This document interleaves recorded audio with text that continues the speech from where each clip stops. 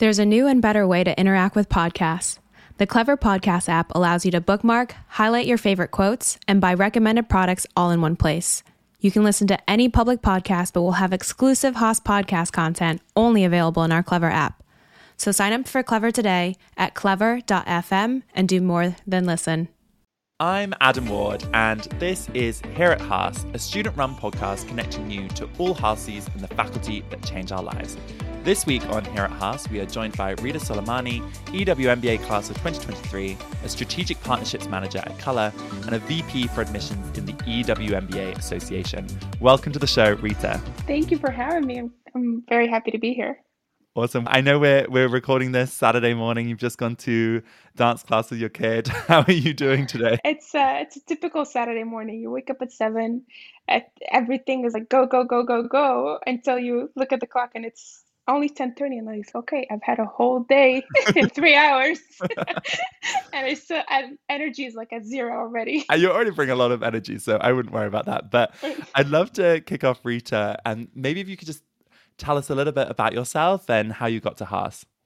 Sure. So I was born and raised in Marrakesh, Morocco, a city that I hold near and dear to my heart. And I grew up I would say my immediate family was a small family. It was myself, my parents, and my sister. There's actually a 10-year difference between my sister and I. So for the longest time, I was an only child. I had both that experience of being the older sibling, but also an only child. And I had the immense privilege of going to an American school. So my parents very early on knew the great advantage, I'd say, or the immensity that is the education in the United States. And my father, when he found out about this American school that was being built in my city, him and along with other parents became what we call the founding fathers and wanted to create a sense of community and the importance of education for these kids. And so enrolled me in there until I graduated high school at the age of 17, and then I came to the US for college.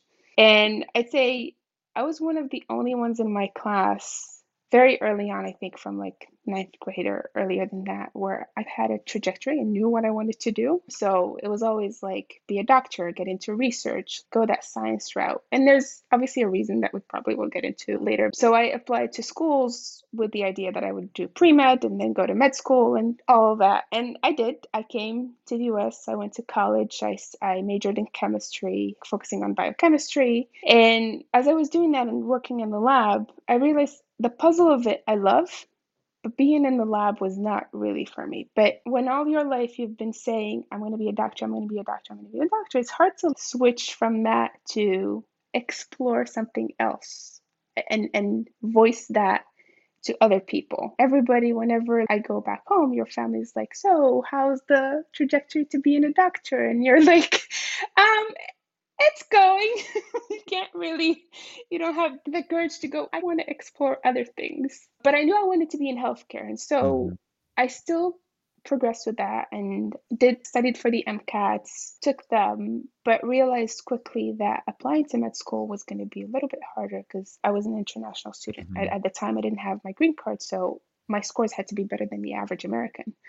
And CAT is hard enough to begin with. So to get an average, like a score higher than the average US student was quite difficult. And also, like I said, I realized that although I loved healthcare and I loved helping people, being a doctor to me was not at the end of the day my calling because I wanted to have a larger footprint. And when you're a doctor, and I'm not to dismiss, of course, like after what happened this year, I have immense respect for frontline workers and everything they've done. But when you're a doctor, you wait for the patients to come to you. Whereas if you're in a research setting or in what we see now as biotech, you're touching the lives of many people at the same time. So that's where I started exploring clinical research and got an internship here in the Bay Area and worked my way up as working in clinical trials and managing clinical trials and specifically in clinical operations. And as people probably know from last year with vaccine development, clinical trials are a highly regulated environment. If you're going to be working in a day-to-day, especially in operations and managing how trials are conducted, eventually it becomes a repetitive job. Mm-hmm. You're an executor in the sense that you know what the regulations are, you abide to those, and you just manage per those set of criteria. And I started also working at the program management level, so partnering with other cross-functional Mm-hmm. groups and working with them, and specifically business development. And like, I love to see how whenever I was in a meeting, there were super smart people around me and how their thought process came together to the point that we came to a decision, and that was the one that we acted upon. I loved that entire process. And so that is what drew me slowly to having that business mentality and thinking, okay, business school will give me that versatility and that toolkit that I might need to branch into something else, maybe business development, maybe alliance management or market development. And that's why business school sort of for me. Haas really was the only school I applied to. Mm-hmm. It came to my attention through a colleague of mine and a close friend of mine who also did the EW MBA program and told me about it. And so I started by auditing a class that was not one of the auditing, like the classes that we audit, like none of the core classes. I went straight to this weekend, 1 credit class with between Haas and the School of Public Health. And they brought a speaker from Kaiser, I believe, at the time, and it was with Kim McPherson. Immediately, it was in the arena that I loved and Right. bridging both business and healthcare, and I fell in love. And then I attended all the events that were held by the admissions office Right. for prospective students. I went to every single one of them to the point that eventually I started knowing a lot about the program and would answer questions, and they go, "So what class are you?" And I go, "Actually, I haven't applied yet." And it just felt like home. Like I was Mm-hmm. part of the community. And so I was like, it's either this or nothing. This feels right for me, which is why I put all my eggs in one basket. I applied to only Haas. Thank God it worked out. But it would have been pretty bad if I hadn't gotten in. But so that's a long-winded way to answer your question. Yeah, this is a little bit about my background. That's the interview. Yeah, great. No, Rita, I actually only applied to Haas too, so I completely sympathize with that approach. It felt like home, so went for it. I would love to unpack some of your interest in healthcare because I saw on your LinkedIn that you've put that the key thing that you want to work on is innovating for betterment of people's health. And you touched on that in that intro, but would love to understand a little bit more about why healthcare is such an important thing for you. I take 2 reasons. The personal, but also that ambitious goal. I thought with that ambitious or like kind of life, like mission driven reason, the US is a very developed country, if not the most developed country. Yet when you look at our healthcare, we have a big issue in terms of healthcare access. There's a lot of companies that innovate in terms of healthcare every day and develop all these tools and drugs and medical devices that definitely would make a huge difference in how patients are treated and how they're cared for. But the one thing I think that we still lack, despite all the innovation, is access to underserved communities, to communities who are, due to infrastructure, for instance, are not close to that big hospital that has all the access to these new drugs or these trials. And so I think the more developed a country becomes, the harder actually access to healthcare for remote places and for underserved communities becomes. So that's one of the reasons why, yes, we do need to innovate, but there's also an aspect of innovation of not just producing new drugs and new devices, but how do we deliver all of this to patients? But going back to that, I want to touch as many patients as possible, especially patients who are from underprivileged backgrounds, and help give them the best access to healthcare they can, just like anybody else. There's also, from a personal perspective, I grew up with a parent who's been sick pretty much my whole life. My father was diagnosed with kidney failure when I was 2, and he went through dialysis for about 6 years, 7 years right after that, where I remember a lot of my childhood, like many evenings were spent at the dialysis clinic, both of us playing chess and like me catching up on homework because his work ethic was very strong and he loved what he did. I'd say workaholic was a good adjective to describe him. And so really the time that we had together was when he finished his work at the end of the day and would go to the dialysis clinic. And it was close to home where I would meet him there and we would spend time there. But I'd be lying if I said it didn't impact me, right? Growing up with a sick Right. parent, because you also don't know a lot when you're young. And my family was not the type of family that would sit me down and tell me everything. I had so many questions, but I didn't have answers.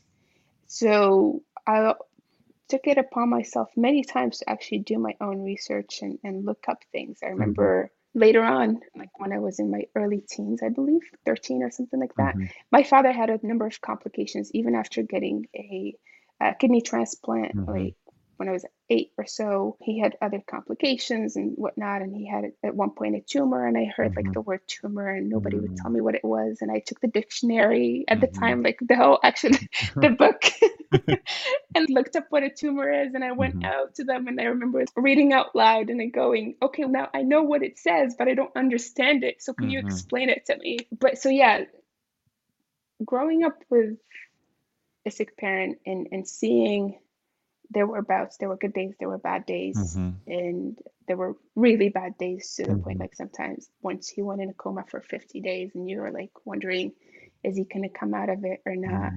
And knowing that he lost his mother also to kidney failure because at the time dialysis did not exist or was not really available in Morocco. I had this thing in me where I didn't want anybody else to go through the same experience I did, especially not a child, to not have those answers. So that's why really healthcare for me. That's why research. And I think he pushed me or propelled me into research. His background, he had a PhD in economics and was so different from that science background, but he was always amazed by it and would buy me a lot of books about like lab research, like from such an early age. And we would do all these like experiments at home and whatnot. He propelled me to the point where I fell in love with it and took it as my own thing. And yeah, so when he passed away when I was 16, on the brisk of actually going to college, that was more of like, that doubled my reasoning to pursue what I did. And I think that's one of the reasons also I was a little bit reluctant to say, hey, so I don't want to be a doctor anymore. Right. It's this thing where everybody knew my relationship with my dad and how close we were. And one of the reasons was that commonality for the love of science and research. And it's not like I dropped that. I'm still working in healthcare and I still love science and I still work in research, but it's different from what everybody is used to. Again, at least back home for my family, not everybody's very familiar with clinical trials and all of that. Thank you for sharing that story. And you can definitely see not only your passion for healthcare come through that story, but also the work that you do to help people learn things. You're one of our academic reps in the Gold cohort, and that image of you going to find out what the word tumor meant and finding that information, you can definitely see the parallels with that and doing research now and finding more knowledge and all those sorts of things. So thank you for sharing that story, Rita. I would love to explore a little further about how you've taken your passion for healthcare to Berkeley. I see you're a member of the Haas Healthcare Association, and together as a group, you had a conference called Finding New Breath, Emerging Stronger Through Health Crises at the beginning of the year. And I'd love to ask you to expand a little bit about what were some of the key learnings from that conference. How can we emerge stronger after this terrible pandemic that we're all in right now? The Haas Healthcare Conference is actually one that is fairly known, at least here in the Bay Area. I've attended it as a prospective student. See, again, going back to making sure I went to all the events that I was invited, but it was a club that I knew I wanted to be a part of. And I'm very fortunate to be a VP of careers of an alumni in that club. But specifically for that conference, I wanted to take part of it because pre-COVID, whenever we talk about, especially in the Bay Area, whenever we talk about healthcare, it's healthcare tech or digital health. And we throw these words of like health tech and digital health, but you don't really necessarily know what they mean, or they could be used interchangeably. And then COVID hit, and it's like, okay, we know what digital health is now. We know what health tech is, and we know what the purpose of a drug and a vaccine and a medical device is. We have all this education that the average person now knows about, but how do we take the learnings from what we've gathered over the last 18 months and apply that to the future so that we're ready for potential future pandemic, or we're ready for getting just in the immediate future, getting a number of people still educated about the vaccine and encourage them based on the learnings that they gathered to get vaccinated. I joined the content team for that, and specifically the COVID pandemic subgroup, because it was right when I actually joined Color. So for those who don't know, Color is it started as a genomics company back in 2015 in a similar vein to 23andMe, collecting saliva samples and doing sequencing and returning cancer, cardiovascular, and pharmacogenetics health history. And you probably know about it because we partner with a number of employers like Salesforce.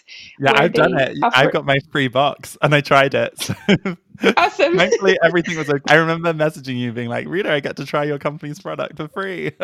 Yeah. So yeah, it gives you this information, right?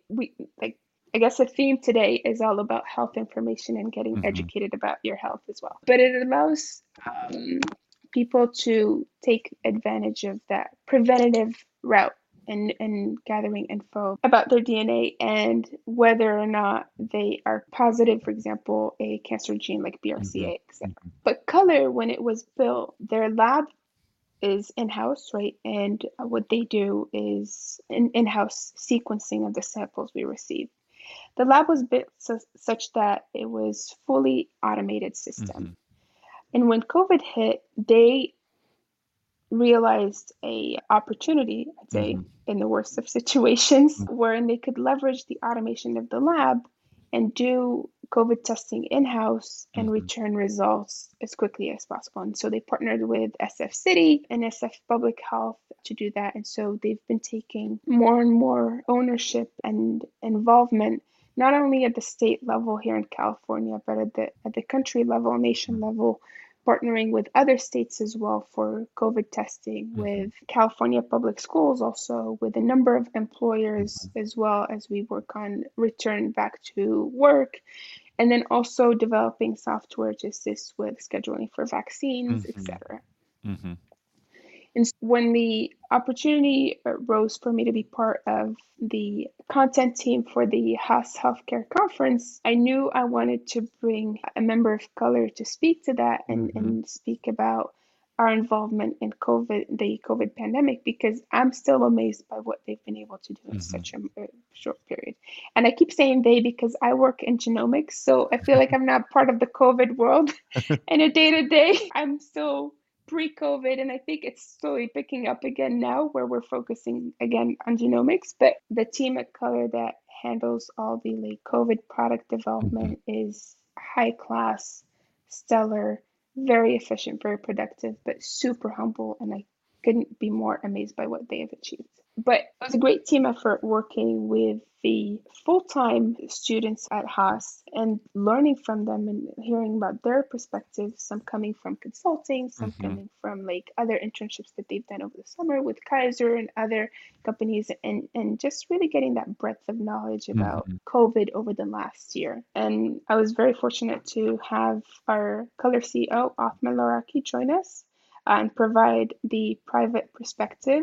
Rita, a question I had was for people listening. You mentioned full-time MBA students. I think people come into the MBA and want to pivot into healthcare. You work for a very prestigious company in healthcare and in digital tech. So what advice do you have for people who want to use the MBA and pivot into healthcare? For healthcare, really the number one thing you need to have is that mission-driven purpose. If you care about something, some segment within healthcare and want to advance it, that's half the job already done, because you're going to go and do your research and learn about it, and you're going to have your own ideas and how to advance it or how to change how we're conducting certain things. Healthcare is one of those industries where it's actually a melting pot of different backgrounds. You still get marketing, you still get the business development, you still get engineers, and most often than not, engineers actually have never worked in the healthcare industry when they come. So my previous company, most of the engineers came from Google and didn't know a single thing about clinical trials, but they learned by doing it, right? That's why you have what we call the health experts, obviously, the Mm-hmm. scientists, Mm-hmm. the medical directors, etc. But you also have these experts who don't necessarily work in the healthcare industry, but bring a breadth of knowledge to apply to healthcare. Going into healthcare and pivoting into it, I think, is very easy as long as you have that mission. I'd say I, for one, for example, know next to nothing about insurance Mm-hmm. and insurance reimbursement, but that's something that I want to learn about. And that will help me as I'm working through ideas about health access Mm-hmm. to underserved communities, but you don't really need to be an expert in a single thing. And I think that's one of the key things we also learn in business school is not Mm-hmm. necessarily knowing the answer, but knowing who to go to get the Mm-hmm. answer Mm-hmm. or how to get that answer. I think it's a noble field to be in, just like many others. And we definitely need more smart, intelligent people in the room. I'm always a proponent of anybody who wants to make the switch into healthcare. In fact, Mm-hmm. Adam, we could definitely use your marketing expertise. I was gonna joke. I think I've told you this before, but all of my family are doctors. So my brother and sister are both Really? doctors. My parents are both doctors. My brother and sister are both married doctors. So I'm the only one in the family who's not in healthcare. So Rita, maybe there's an opportunity for me. I did not I'm know joking. that. I know, I know. It's interesting hearing your story because I have a lot of similarities, a lot of medicine around my family as well. My cousins, doctors.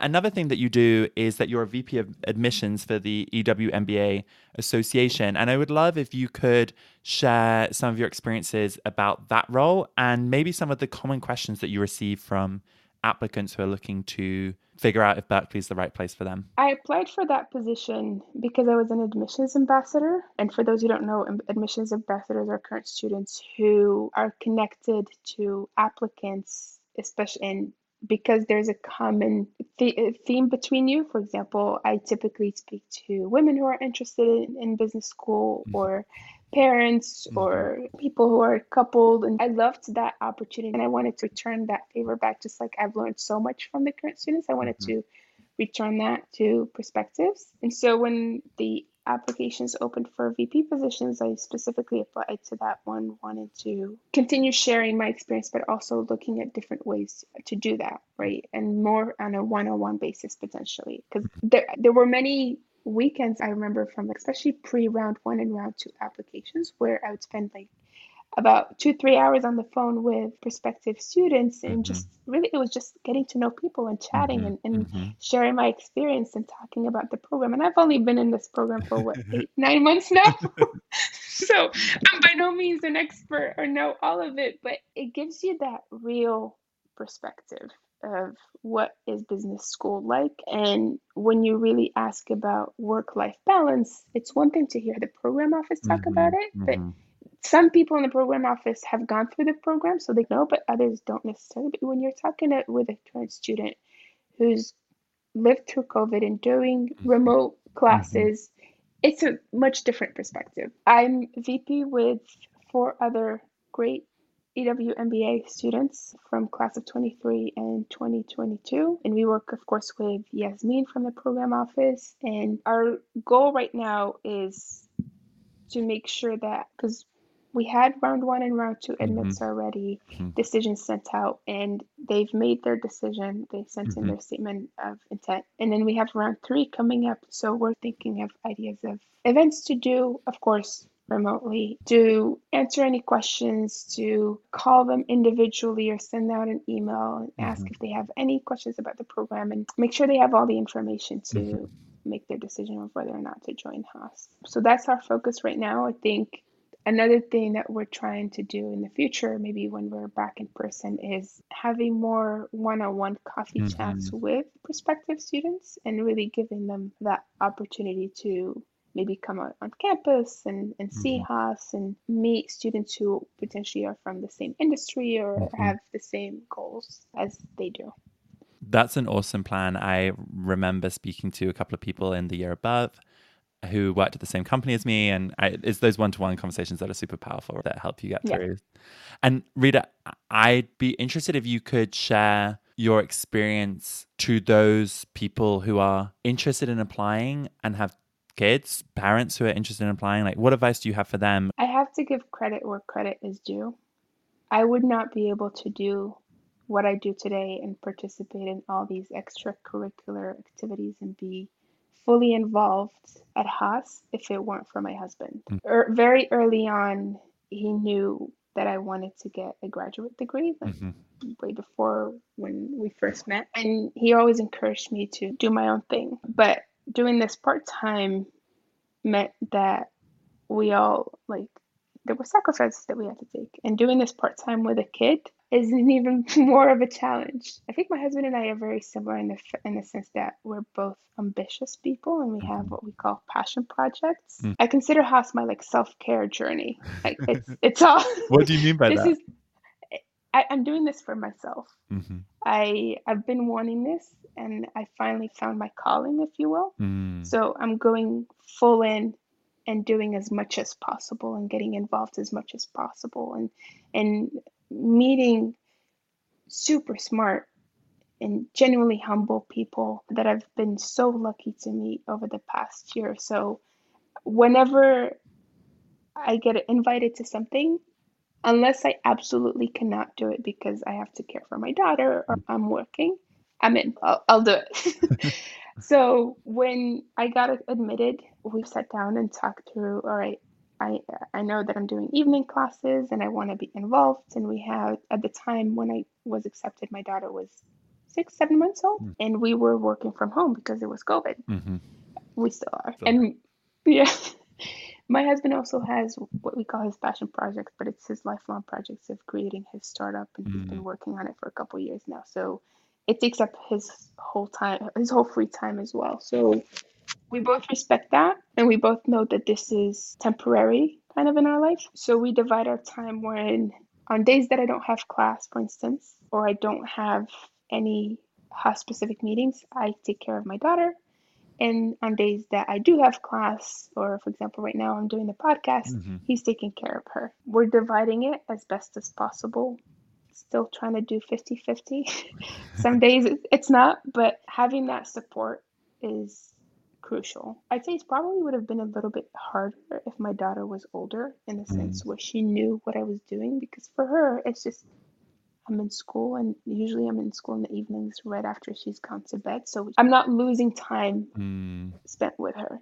Had she been a little bit older, maybe it would have a deeper impact on her. But I also want to set that example for her where it doesn't matter what stage in life you are, you can still go ahead and pursue your dreams, as cliche as that sounds. And you could still go and be whoever you want. And you could still change your mind and find your niche at the age of 30. Still a young age. But it's wonderful to see that passing down of your dad instilling that love of education and science to you and that you want to do that intentionally to your daughter as well. So that's a wonderful thread and throughout your family. So that's really important.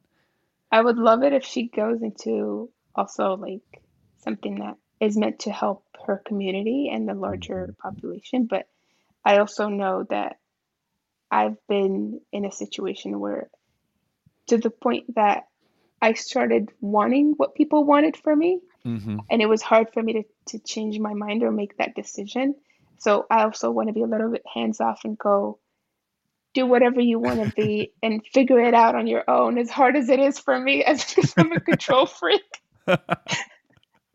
So it's finding the right balance. And I'm not there yet, to be quite honest. I'm still working on myself. Like I said, this is my self-care journey, and this is part of figuring out who I am and who I want to be for my next chapter. Well, extenuating that to your next chapter, when this passion project at the MBA is complete, what do you want to do? What do you want to use your MBA? What's the next chapter look like? I walked into the MBA thinking I wanted to go into business development, right? The partnerships between different healthcare segments and collaborating together to innovate, but also broaden the access. But I feel like I'm in that explorer phase now, where I've just pivoted. I'm learning about strategic partnerships. I'm also learning about the business development side of it. And I've recently just been told that I will also go into market development and developing our a new segment, which is great. I'll take all the experience, the learnings I can get. So I'm still finding my way. I do know that eventually, and I feel weird saying this every time, and I think it's a thing that we women need to be more comfortable saying. Mm-hmm. I do want to get to the C-suite Mm-hmm. level. Mm-hmm. And I don't know if it's a CEO or some C something, some executive level, but that would meet my personal goals. On a larger kind of giving back and working for my community, I want to give back to, on a larger role or giving back to my community, I want to be able to take part in making sure that healthcare is no longer a commodity, it's a given. Mm-hmm. Everybody has access to it and the same level of healthcare. Mm-hmm. I've been in a situation, for example, going back to my father, where we were very privileged in the sense that he was being treated with doctors in France Mm-hmm. because the level of healthcare in Morocco was not sufficient enough to meet the needs that he needed. He even got his transplant back in France. I don't think that is fair anymore. Look at just COVID vaccine, right? Mm-hmm. We're not all getting the same one. There's vaccines that have less effectiveness, some are almost close to 50%, that are being sold to underdeveloped countries, as opposed to you get here in the US, most people are getting like Pfizer or Moderna that are over 95% effective. Mm-hmm. That should not be the case. That's my purpose after business school. How am I going to achieve that? I don't quite know yet. I'm still learning. I'm still figuring it out. But that's my carrot that's dangling in front of me, if you will. That's incredible to hear. And I'm so excited for you to be at the C-suite leading one day and driving to that purpose. I'm very Thank excited you. for your journey, Rita. You got to be a chief marketing officer right there with me. Yeah, the campaign to get me to start into healthcare begins today. Yeah. Rita, to finish off this interview, I'd love to timestamp this because we'll be releasing this interview around the end of Ramadan. And I'm just would love for you to share some of the traditions or customs that you have as a family to mark the end of Ramadan. Ramadan is my favorite time of the year. It's a time where everybody slows down. Mm-hmm. It is a month where Muslims fast from sunrise to sundown.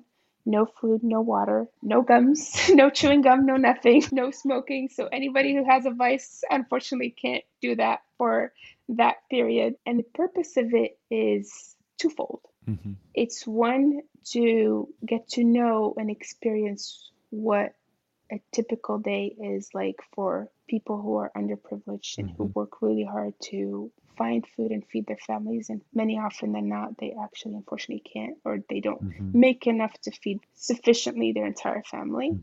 And it's also a time where you get to slow down and you pause and you remove all this noise around your day-to-day, that your routine, and get closer to God and get more spiritual and do some self reflection also, and put your spirituality a little bit at the front and center for that 1 month period. I love it. It's my favorite time of the year.